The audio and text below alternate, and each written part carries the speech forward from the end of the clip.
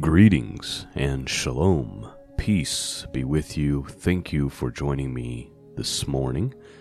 Today we are resuming our study, a study we started last week in the Gospel according to Mark. Today we're going to be looking at chapters 2 and 3, and there's a couple things that I'm going to be pointing out. One is this conversation about this unforgivable sin known as blaspheming the Holy Ghost, according to the King James Bible. We'll talk about that towards the end of our study. And there's something that we're going to point out as to why we primarily, not completely, but primarily use the King James Bible as our study, rather than some of these New Age Bibles. Now, if you're new to me and you're new to the broadcast, you can go to scriptureandprophecy.com, and at the top there should be a link that says why the King James Bible or why the KJV. Now, I'm a little more lax about that than I was at the time of that recording. Nonetheless, the information I provide in those podcasts for why you should be using the King James Bible as your primary authority in the English. I answer those questions very, very clearly. It's not debatable. All the information is provided there at the website. Several other videos from other people are on the website. It's the ultimate guide if you're looking for that. So you can find that by going to, again, scriptureandprophecy.com, clicking on the tab at the top that says why use the KJV, and that question will be answered. But there is a verse here in Mark, and I'll show you one example when we get to it. So, anyway, without further delay, let's resume our study. We only read the first chapter last week, so we're ready for chapters 2 and 3, the Gospel according to Mark, King James Bible. Let's begin. Verse 1. And again, he entered into Capernaum after some days, and it was noised that he was in the house. And straightway many were gathered together, insomuch that there was no room to receive them, no, not so much as about the door. And he preached the word unto them. And they come unto him, bringing one sick of palsy, which was born of 4. And when they could not come nigh unto him for the press, they uncovered the roof where he was. When they had broken it up, they let down the bed wherein the sick of the palsy lay. When Jesus saw their faith, he said unto the sick palsy, Son, thy sins be forgiven thee. But there were certain of the scribes sitting there and reasoning in their hearts, Why does this man thus speak blasphemies? Who can forgive sins but God only? And immediately, when Jesus perceived in his spirit that they so reasoned within themselves, he said unto them, Why reason ye these things in your hearts? Whether it is easier to say to the sick of palsy, Thy sins be forgiven thee, or to say, Arise, and take up thy bed, and walk. But that ye may know that the Son of Man hath power on earth to forgive sins, he saith to the sick of palsy, I say unto thee, Arise, and take up thy bed, and go thy way into thine house. And immediately he arose, and he took up the bed, and went forth before them all, insomuch that they were all amazed, and glorified God, saying, We never saw it on this fashion. And he went forth again by the seaside, and all the multitude resorted unto him, and he taught them. And as he passed by, he saw Levi, the son of Alphaeus, sitting in the receipt of custom, and he said unto him, Follow me.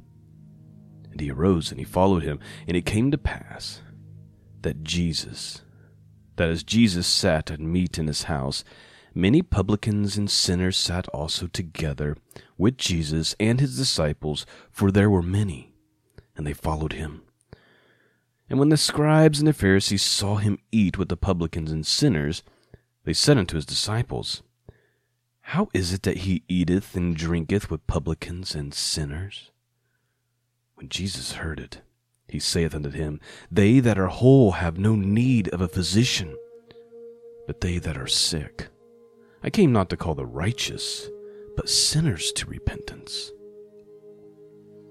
Please note, here's the verse we're going to talk about real quickly as one example of countless examples of why we use the King James Version instead of some of these New Age versions, because these New Age versions like to use these Gnostic manuscripts that are few. Not only are they few in number, they are unreliable manuscripts, and these collective group of manuscripts don't even agree with one another. Okay, so they're just completely unreliable, completely bogus, but it is what a majority of your New Age Bibles are using. So, let's read that passage again, only in the NIV, verse 17 out of Mark chapter 2. If I'm reading from the New International Version, the non-inspired version as I like to call it, here's what you hear. On hearing this, Jesus said to them, It is not the healthy who need a doctor, but the sick. I have not come to call the righteous, but sinners. Did you catch the very, very, very important difference? You see, a lot of people will read in the NIV will read that and go, oh, he came to call me. I'm a sinner. He came to call me. But the King James Bible makes it very clear what he came to call them to do. There's an action required here. You see, it's little subtle things like this that make so many believe that their actions don't matter, that Jesus thinks that them being sinners is cute and he just came to rescue them. Listen, the NIV says, I have not come to call the righteous but sinners. End of quote. King James, I came not to call the righteous, but sinners to repentance. You see, Jesus came to call the sinners to do something. There's some responsibility on our end. We can't save ourselves, right? That's why Christ had to come and pay the price on the cross, because we were unable, and we are still unable, to live out the law. We were all condemned before God. There had to be a sacrifice. But there's action on our part. We have to believe. We have to repent. What does the scripture say? If you confess your sins, God is faithful and just to forgive you and to cleanse you of all unrighteousness. There's always, yes, we don't save ourselves. We don't work our way into salvation. But there's actions on our part that demonstrate that we actually believe. Right? One of those is we repent. We believe and we go, oh no, what have I done? And we repent. Or we slip up and we make a mistake and we remember that our God and our King is holy and righteous, and he's coming for a bride without spot or blemish, and we fall on our faces and we say, Lord, I did this thing, please forgive me. It was foolish. So many walking around thinking that sin is cute and God doesn't care. This is an example of why that belief exists in America today. Jesus came not to call, I have not come to call the righteous, but I've come to call sinners to repent. Sinners to repentance. He didn't just come to call sinners, he came to call them to do something. Repent. Moving on. Verse 18, and the disciples of John and of the Pharisees used to fast, and they come and they say unto him, why did the disciples of John and the Pharisees fast, but thy disciples fast not? And Jesus said unto them, can the children of the bride chamber fast while the bridegroom is with them? As long as they have the bridegroom with them, they cannot fast. But the days will come when the bridegroom shall be taken away from them, and then shall they fast in those days. No man also seweth a new piece of new cloth on an old garment, else the new piece be filled, and it taken away from the old, and the rent is made worse. And no man putteth new wine into old bottles, else the new wine doth burst the bottles, and the wine is spilled, and the bottles will be marred. But new wine must be put into new bottles. And it came to pass that he went through the cornfields on the Sabbath day, and the disciples began as they went to pluck the ears of corn. And the Pharisees said unto him, Behold, why do they on the Sabbath day that which is not lawful? And Jesus said unto them, Have you never read what David did, when he had need, and he was hungered, and he and they that were with him, how he went into the house of God in the days of Abiathar the high priest, and did eat the showbread, which is not lawful to eat, but for the priest, and he gave also to them which were with him? He said unto them, The Sabbath was made for man, not man for the Sabbath. Therefore the Son of Man is Lord also over the Sabbath. And he entered again into the synagogue. And there was a man there which had a withered hand. And they watched him whether he would heal him on the Sabbath day, that they might accuse him. All right, stop for a second. This is the thing that irritates me the most about these religious people. Are some of the most evil people.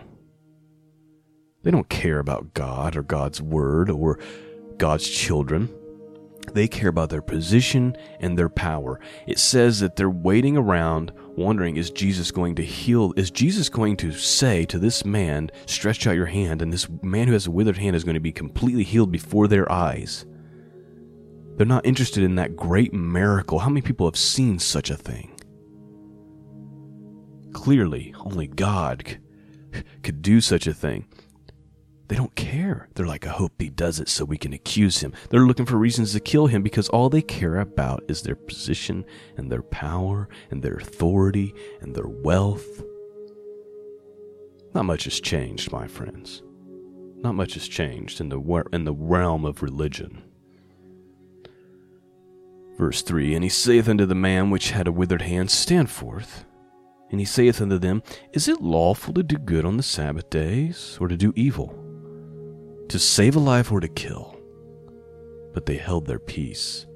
And when he had looked round about on them with anger, being grieved for their hardness of their hearts, he saith unto the man, Stretch forth thy hand. And he stretched it out, and his hand was restored whole as the other. And the Pharisees went forth and straightway took counsel with the Herodians against him, how they might destroy him. But Jesus withdrew himself with his disciples to the sea, and a great multitude from Galilee followed him, and from Judea, and from Jerusalem, and from Idumea, and from beyond the Jordan, and they about Tyre and Sidon, a great multitude. When they had heard what a great thing he did, came unto him. And he spake to his disciples that a small ship should wait on him because of the multitude, lest they should throng him. For he had healed many, insomuch that they pressed upon him for to touch him, as many as had plagues and unclean spirits, when they saw him, fell down before him and cried, saying, Thou art the Son of God. And he straitly charged them that they should not make him known. And he goeth up into a mountain, and he calleth unto him whom he would, and they came unto him. And he ordained 12, that they should be with him, and that he might send them forth to preach, and to have power to heal the sickness, and to cast out devils. And Simon he surnamed Peter, and James the son of Zebedee, and John the brother of James, and he surnamed Boanerges, which is the son of thunder, and Andrew, and Philip, and Bartholomew, and Matthew, and Thomas, and James the son of Alphaeus, and Thaddeus, and Simon the Canaanite, and Judas Iscariot, which also betrayed him. And they went into the house, and the multitude cometh together again, so that they could not so much as eat bread. And when his friends heard of it, they went out to lay hold of him, for they said, He is beside himself. And the scribes which came down from Jerusalem said, He hath Beelzebub, and by the prince of devils casteth out he devils. And he called on them unto him, and he said unto them in parables, How can Satan cast out Satan? And if a kingdom be divided against itself, that kingdom cannot stand. And if a house be divided against itself, that house cannot stand. And if Satan rise up against himself and be divided, he cannot stand, but hath an end. No man can enter into a strong man's house and spoil his goods, except he will first bind the strong man, and then he can spoil his house. Verily I say unto you, all sins shall be forgiven unto the sons of men, and blasphemies wherewith soever they shall blaspheme. But he that shall blaspheme against the Holy Ghost hath never forgiveness, but it is in danger of eternal damnation. All right, let's stop for a second because people try to complicate this. Oh, what does this mean? And it's this great theological debate when all they really have to do is just read verse 30. Verse 29 says that you can't blaspheme against the Holy Ghost. That's not forgivable. If you do such things, you're in danger of damnation. It didn't say you're automatically damned. It says you're in danger of damnation. The question is answered by the following verse, what the issue is. Let's read 29 again. But he that shall blaspheme against the Holy Ghost, what is it that they were blaspheming? How were they blaspheming against the Holy Ghost? Hath never forgiven us, but is in danger of eternal damnation. Verse 30, because they said he hath an unclean spirit. They were denying the truth of the Holy Ghost. Plain and simple, the Ruach Kodesh. They're denying it. Not only are they denying the truth of it and of his power, the Holy Ghost, his power, they are calling him evil, calling him devils. It's very simple. You can't deny the power of the Ruach. You can't deny the power of the Holy Spirit. You can't say that God is evil. The Holy Spirit is an evil spirit, and if you believe that, you can't be saved. Right? It's not hard. Here's what Matthew Henry says. Many of those who reviled Christ on the cross, which was a blaspheming of the Son of Man, aggravated to the highest degree, found mercy. And Christ himself prayed, Father, forgive them. But this was blaspheming the Holy Ghost. For it was by the Holy Spirit that he cast out devils, and they said it was by an unclean spirit. By this method they would outface the conviction of all the gifts of the Holy Ghost after Christ's ascension, and defeat them all, after which they remained no more proof. And therefore they should never have forgiveness, but were liable to eternal damnation. They were in imminent danger of that everlasting punishment from which there was no redemption, and in which there was no intermission and no remission. That's Matthew Henry. F.B. Meyer says it like this. The Pharisees circulated this infamous charge not because they believed it, but to satisfy the question that they were being asked on all sides. What they affirmed they knew to be untrue, meaning they knew that it wasn't by devils, but for selfish reasons they would not confess what they really thought. Such denial of truth is a deadly and unpardonable sin because it injures the sensitiveness of consequence and produces moral death. There's a lot of people calling themselves Christians but denying the truth, aren't they? They're denying the sensitiveness of the consequences of sin. They're denying the Holy Spirit. Dangerous. That's what he's getting at. 4 more verses. There came then his brethren and his mother, and standing without, sent unto him, calling him. And the multitude sat about him, and they said unto him, Behold thy mother and thy brethren, without seek for thee? And he answered them, saying, Who is my mother and my brethren? And he looked round about on them which sat about him, and he said, Behold, my brother, my mother, and my brethren. For whosoever shall do the will of God, the same is my brother, and my sister, and mother. And that is the end of our study. That is chapters 2 and 3 in the Gospel according to Mark. I pray that you've been blessed. I pray that these words have pierced your hearts, caused you to draw ever more closely to Jesus, ever more closely to the Father. I pray that you're being blessed by this. Thank you for listening. Thank you for your prayers for the podcast, for me and my family. Much, much needed, much, much coveted. Please consider doing that. And your financial support. I couldn't do this without you. I'm so very grateful for those of you who are so generous. It's far more than I deserve. And it is my great privilege to be able to do this work and to study this word with all of you week in and week out. I am blessed among men for sure. Thank you so much. Peace and grace be with all of you. And until next time, God bless.